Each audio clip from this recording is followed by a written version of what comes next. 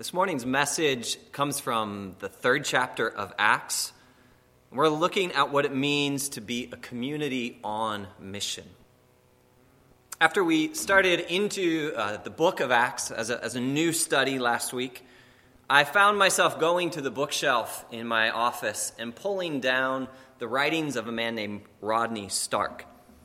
Stark is a sociologist at Baylor University these days, and he's devoted several decades worth of research trying to understand the history of Christianity, and in particular, much of its early history, and why the church in those first centuries survived, why it not only survived but multiplied and then managed to spread across much of the known world.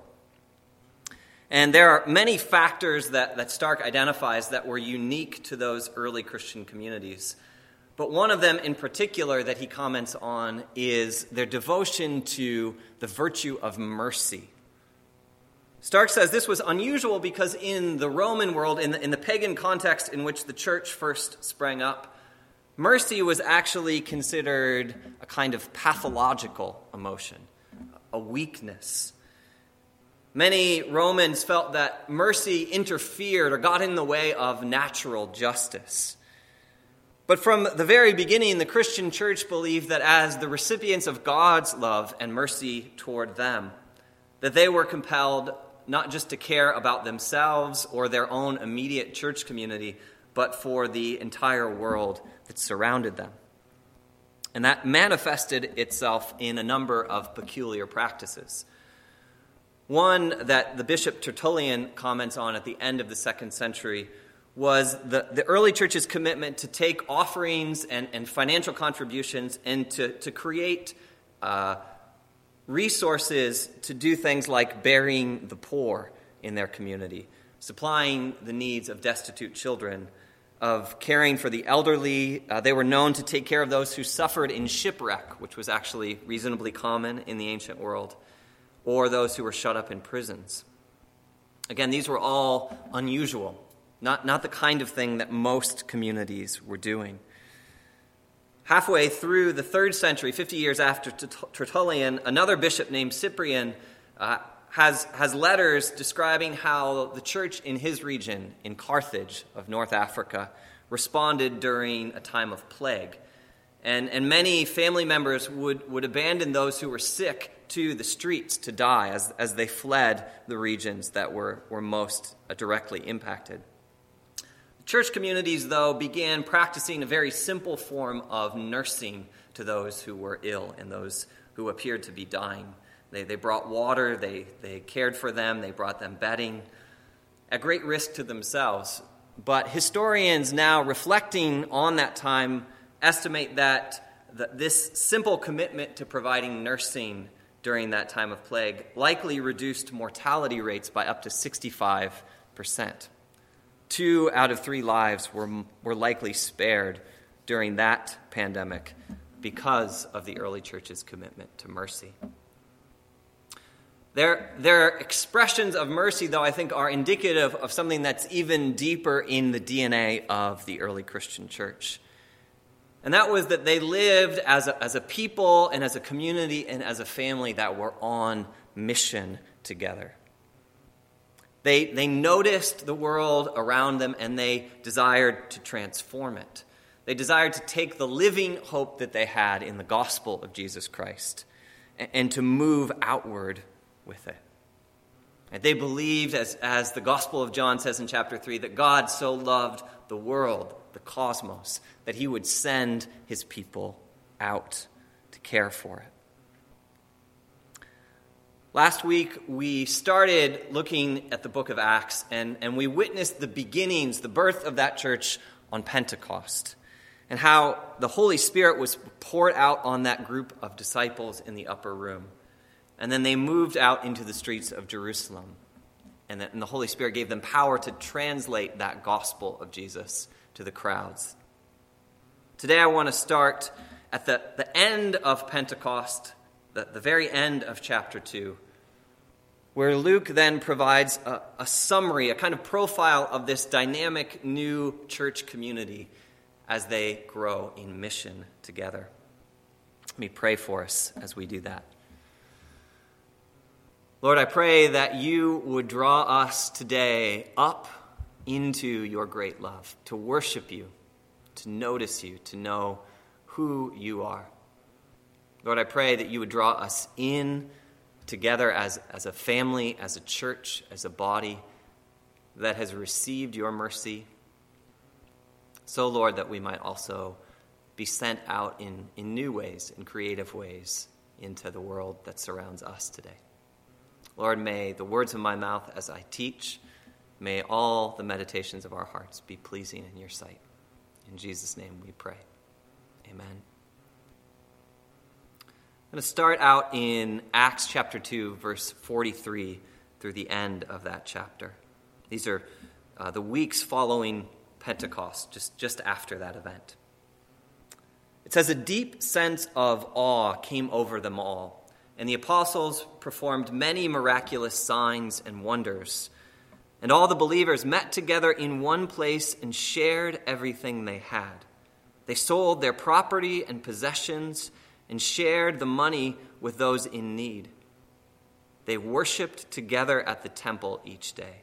They met in homes for the Lord's Supper and shared their meals with great joy and generosity, all the while praising God and enjoying the goodwill of all the people. And each day the Lord added to their fellowship those who were being saved.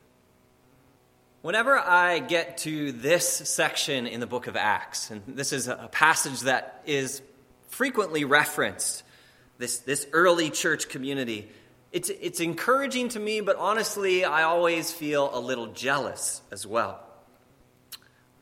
Luke describes here this great enthusiasm and vibrancy and energy around the life of the church.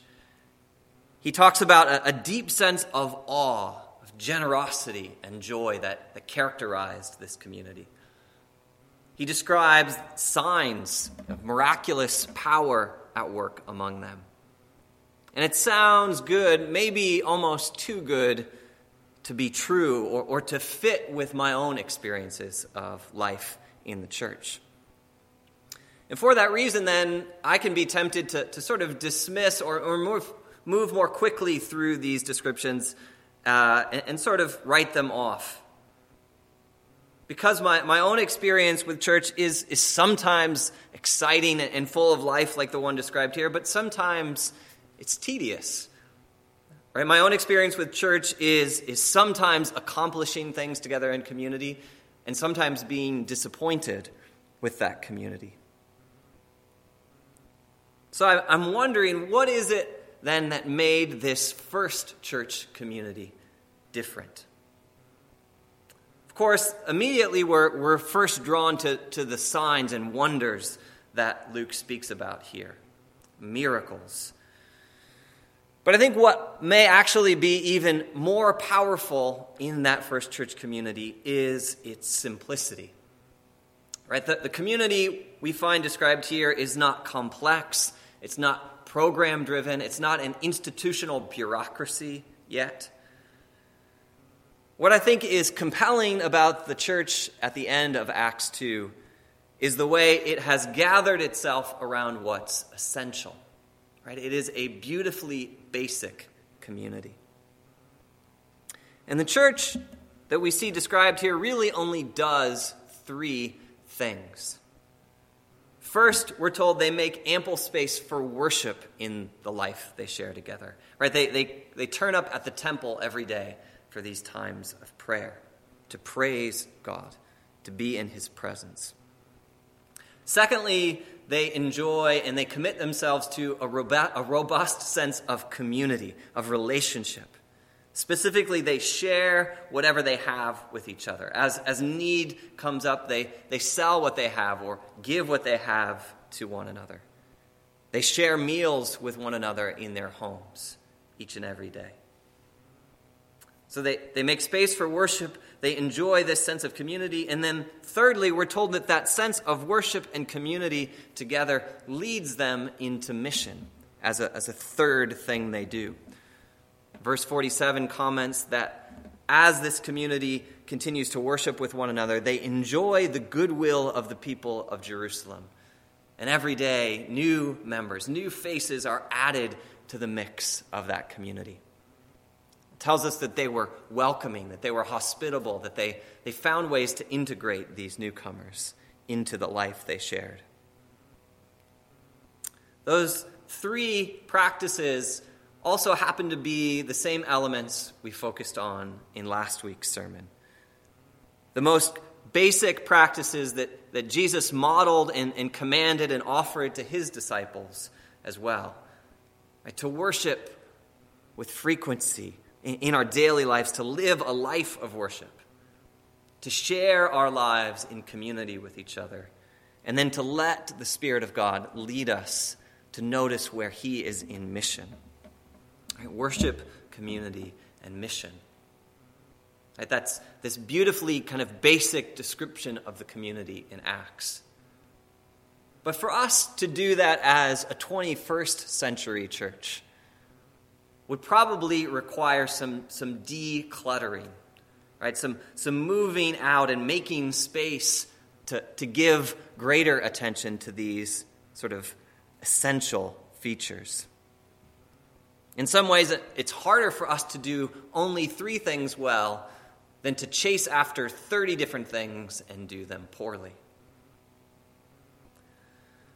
One of the unique opportunities that this season in and around COVID-19 and all of the ways it's caused our daily lives to sort of come to a halt, one of the opportunities, though, that presents for us is to reimagine what's essential. Right? What is it that we are gathered around? What is it that we do with the new day we have in front of us? As a church, most of our old ways of being together, most of the programs that we designed, most of the habits that we have are mothballed right now. And we could choose to sort of just wait and hope and wonder when we can go back to doing things the way we've always done them. Or we could also be asking together right now, well, what do worship and community and mission look like today? What if being the church was really essentially just about these 3 practices? There's something, I think, beautifully basic about that challenge, about the chance to reflect and maybe even just change the way we engage in those habits. I don't think any of us quite know what the spring and the summer are going to look like as a church community, but my sense is that we may be on the verge of a season where our habits and our actions might need to look more like the ones described here in Acts, where we will continue to be knit together as one church family through the preaching and teaching of God's word, through what we believe and share with one another in that way, but that the specific and kind of local times of worship and community will probably be happening in our homes or in smaller or maybe medium-sized gatherings for a time. And as we reimagine what that's going to look like, as we try to come up with creative expressions to do that well, I think it also presents us with a chance to see how mission might operate in a new way at the same time. As Acts chapter 2 concludes, it moves us into chapter 3, where we're given this beautiful, particular example of the mission of the early church happening along the way. Look at Acts 3, verses 1 down through 6 with me. It says, Peter and John went to the temple one afternoon to take part in the 3:00 prayer service. As they approached the temple, a man lame from birth was being carried in. Each day he was put beside the temple gate, the one called the Beautiful Gate, so he could beg from the people going into the temple. When he saw Peter and John about to enter, he asked them for some money. Peter and John looked at him intently, and Peter said, "Look at us." The lame man looked at them eagerly, expecting some money. But Peter said, "I don't have any silver or gold for you, but I'll give you what I have. In the name of Jesus Christ the Nazarene, get up and walk." I think this is an example of mission happening through the church along the way, so to speak. Most of our American churches, evangelical churches, of which I would consider ourselves a part, I think we know how to prioritize worship reasonably well. We know that we're meant to exist as a community who come together and study God's word and praise God and meet him in the sanctuary together. We're also reasonably committed to the practice of knowing one another in community, of sharing our lives, of small groups, of fellowship times. But I think where more often than not we struggle is this movement, this third practice of mission. Quite often, I think we either get stuck there or we simply run out of steam. Either we've kind of exhausted all of our energy and attention and resources on worship and community, and it just sort of stays in-house with us. Or perhaps we feel intimidated by the idea of mission. It seems like a new frontier we have to cross into. It seems like we have to figure it out or create a new initiative or learn, even kind of in an uncomfortable way, we feel like we have to market Jesus in clever ways to our neighbors. And we feel uncomfortable around that. The American church, I think, often is largely failing at the practice of mission. And I can identify with that struggle and failure myself. What I love, though, about the picture of the church here in Acts 3 is that for them, mission happens in tandem. Mission happens alongside their practices of worship and community. Think about the picture here of Peter and John walking literally from the houses where they share meals together, where they're living together in community. They're walking from that place physically to the place of worship at the temple. And mission happens on that journey, on that walk to the place of worship. And it begins here, we're told, with the simple focus and making space for something like eye contact. It says there was a man lame from birth who was sitting outside the temple gates in Jerusalem, hoping to beg for money.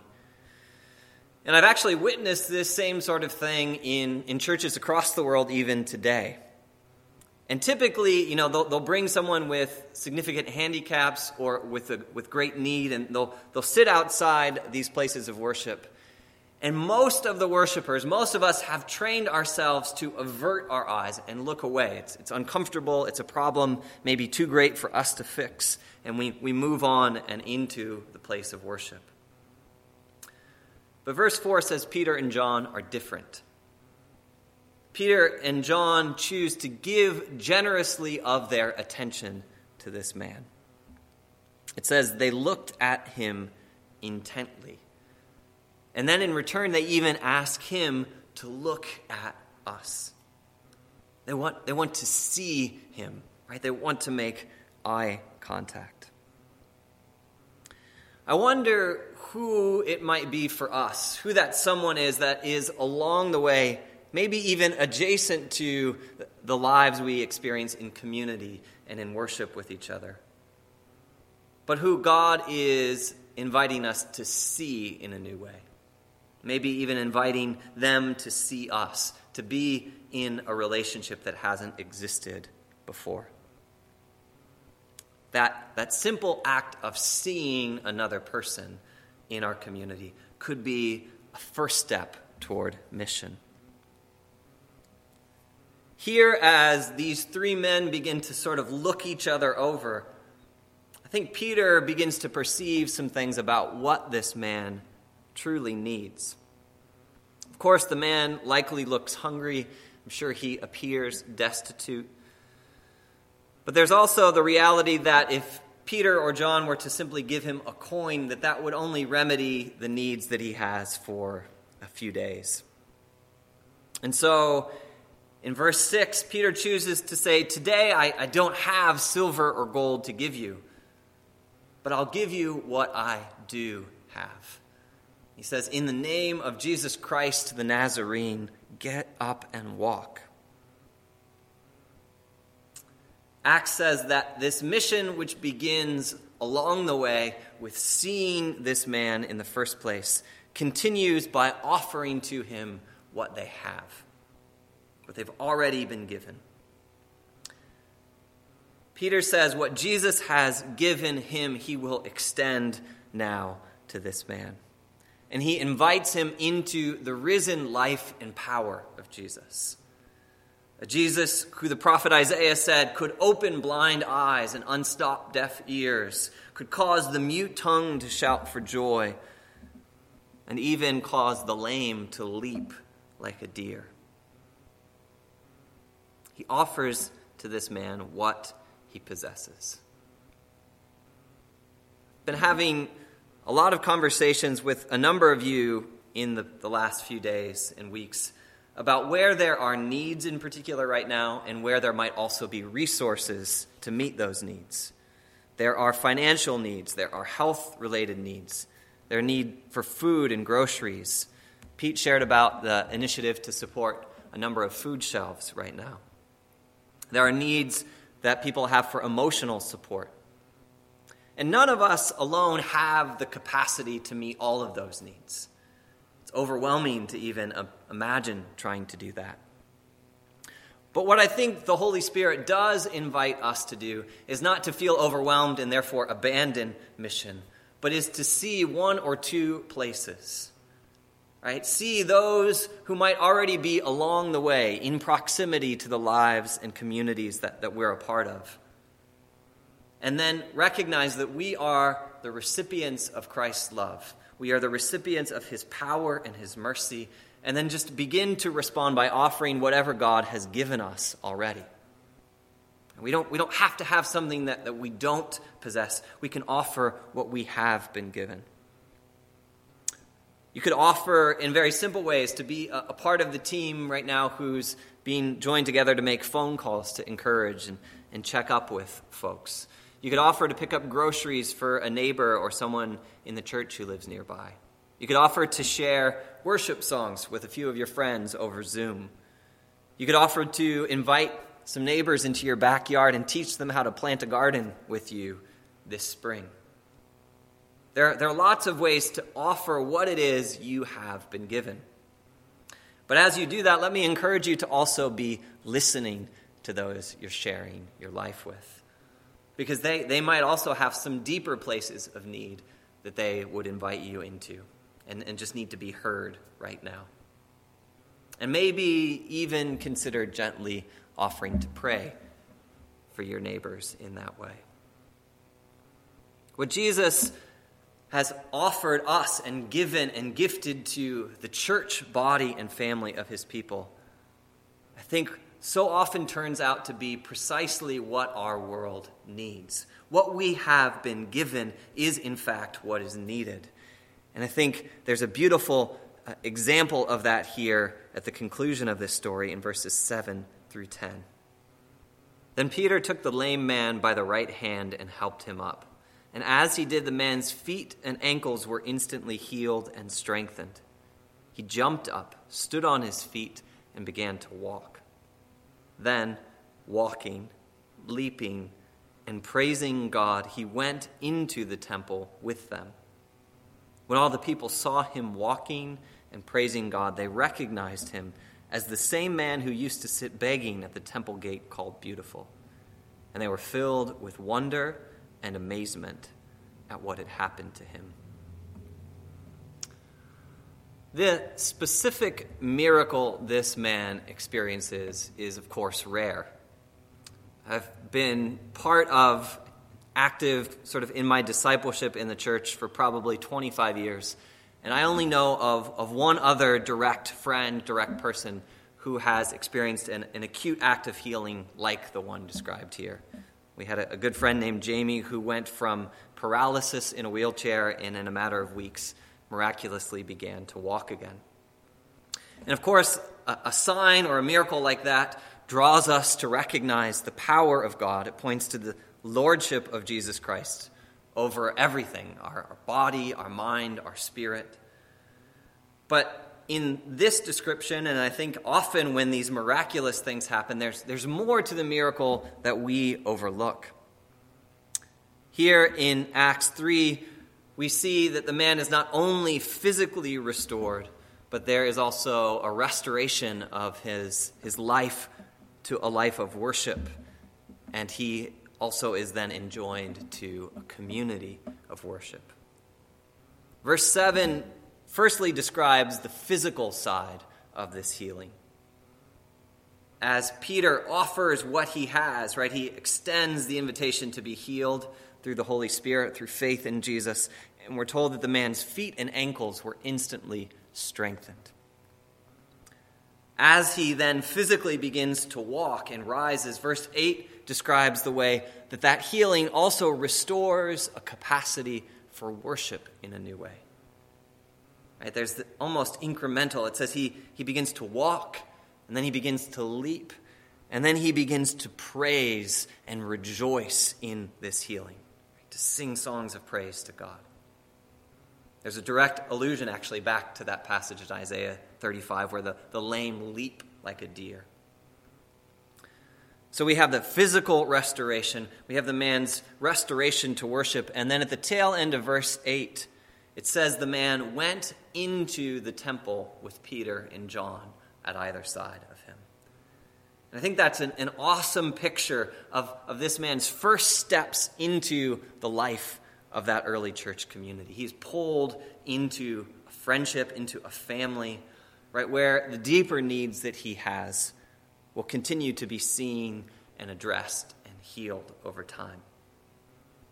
So when the church goes on mission together, right, as we worship, as we are a community, as we begin to see the world around us and offer what it is God has given us, it's not only about sharing the teachings of Jesus, though of course that is central to the gospel we proclaim. It's not only seeing God work signs or wonders or miraculous changes, but it's also about enjoining people into a worshiping community and family of Jesus that is in mission together, right? And it's by abiding in the life of Jesus in all those dimensions that we fulfill this calling. So let me just offer to pray for us that we might begin to reimagine and move through this season in a similar way. Lord, I pray that you would give us a beautiful sense of simplicity when we think about what it means to belong to your church here. Lord, that we would have a great availability and time and space and commitment to worshiping you, to being in your presence every day. That we would also be invested and be excited and committed to knowing one another, to entering our homes when we're able, to share meals together, to share life together, and then to begin to witness how you would move us in mission, to notice and to see those alongside us in this place, that they might be drawn into a community in worship and mission as well. Lord, we offer the living, breathing body of Jesus Christ, of which we're a part. We offer our little part of that into your care. Ask that you would add to it through the power and the work of your Spirit today. In Jesus' name, amen.